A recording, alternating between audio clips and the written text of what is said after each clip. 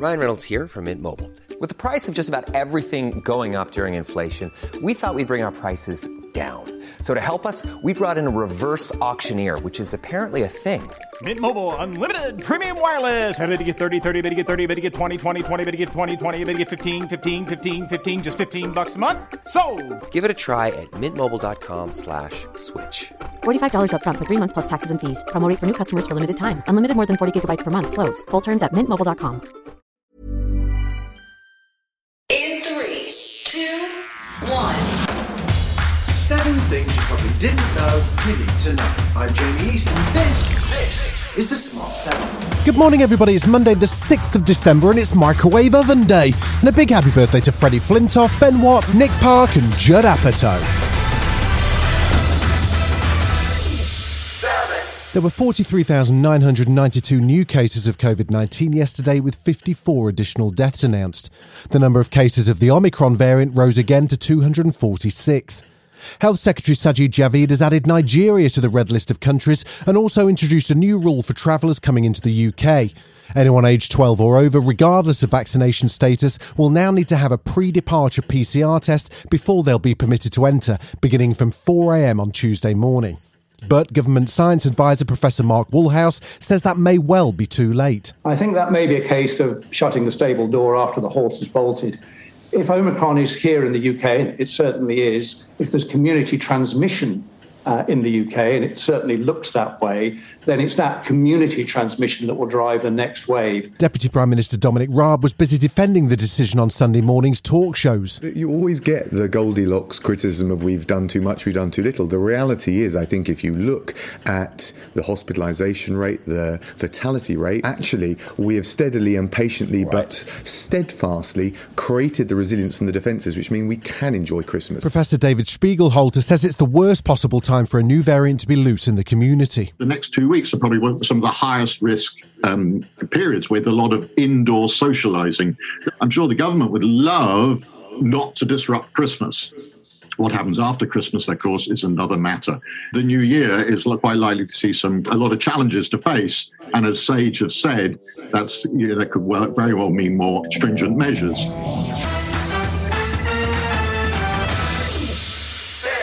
The father and stepmother of Arthur Labinjo-Hughes were sentenced to more than 20 years of jail time each last week for their parts in the death of the 6-year-old. It's a tragic case, and it struck a chord across the nation as football crowds paid tribute and vigils were held across the weekend. Now, the government's launched a national review as his death came after social workers had found no safeguarding concerns.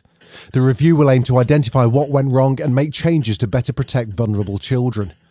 The Children's Commissioner, Dame Rachel D'Souza, told Andrew Marr that reviews into Arthur's death were not a quick fix and that it'll take time to change systems. Arthur raised concern. He was not a baby. He was 6 years old. He raised concern and the system did not hear him. We must listen to the voices of children.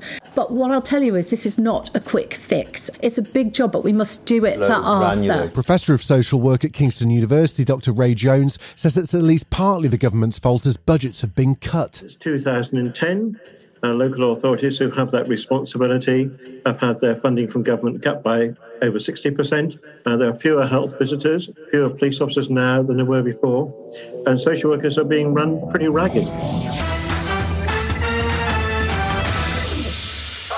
Sunday saw the death of former US presidential candidate and longtime Republican Senator Bob Dole. He'd been receiving treatment for lung cancer and was 98 years of age. In the current US Congress, Democrat Congresswoman Ilhan Omar has spoken out in the wake of Islamophobic remarks from Republican Congresswoman Lauren Boebert, who's a history of making inflammatory Trump-style statements. Ilhan says she's received a number of death threats since the latest attacks. There is a general fear that I have, my staff has, words matter, and words can cause violence.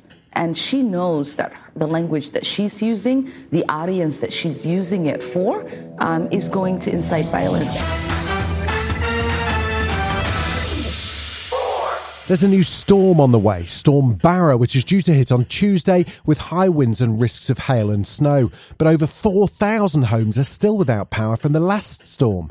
Homes, mainly in the northeast of England, haven't had power for over a week, with the Army and Marines dispatched to bring supplies. Business and Energy Secretary Kwasi Kwarteng says it's not acceptable that it's gone on so long, but that he's doing his best. Having 4,000 people still off power is unacceptable, and we have got 99.5% of the people that were affected back on the power supply. Now, for the 0.5%, that's no solace at all. I said that, I've repeatedly said that, and that's what I'm focused on. But it's wrong to say that nothing has been done. Still to come on the Smart 7, Michael Bublé's getting Christmas ready, and Chelsea's women win the FA Cup. Right after this. Small details are big surfaces. Tight corners are odd shapes. Flat, rounded, textured, or tall.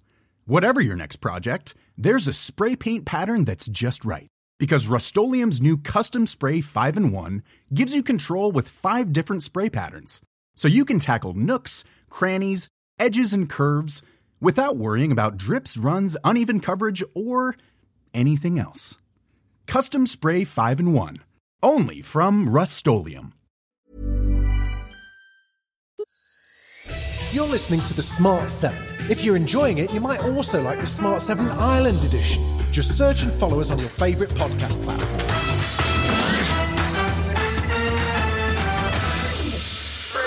Sunday saw the Women's FA Cup final between Arsenal and Chelsea, with a determined Chelsea team securing a domestic treble with a 3-0 win. Chelsea manager Emma Hayes was pretty happy after the game. London is blue, and when the third goal went in, I was simply purring.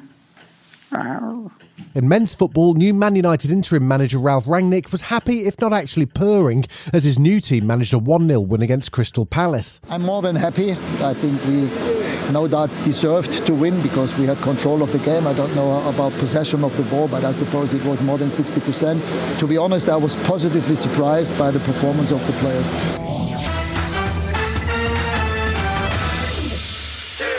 A sure sign of Christmas every year is the reappearance of Michael Bublé. The charming Canadian crooner presumably does stuff all year round, but the Christmas season is his time to shine. He spoke to Jimmy Fallon and says he's well aware of the Bublé defrosting memes, but he's actually okay with it. In fact, he's on TikTok now. Well, I guess he's got 11 months of free time to kill, and he's making jokes about it. I hear the jokes, I see the memes. Bublé coming out of a cave, Bublé's defrosting, Christmas is near. Do you guys ever wonder why someone might spend that much time in a cave? It's because I'm Batman.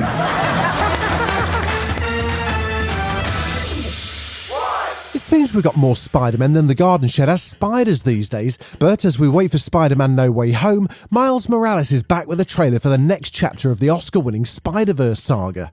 The animated adventure sees Brooklyn Spider-Man travel across the multiverse to tackle a brand new supervillain, but it's not due to hit cinemas until October 2022. Okay, so what are you doing here?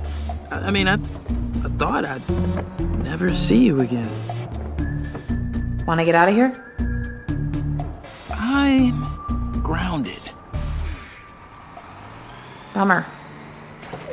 What? Is Spider-Man grounded?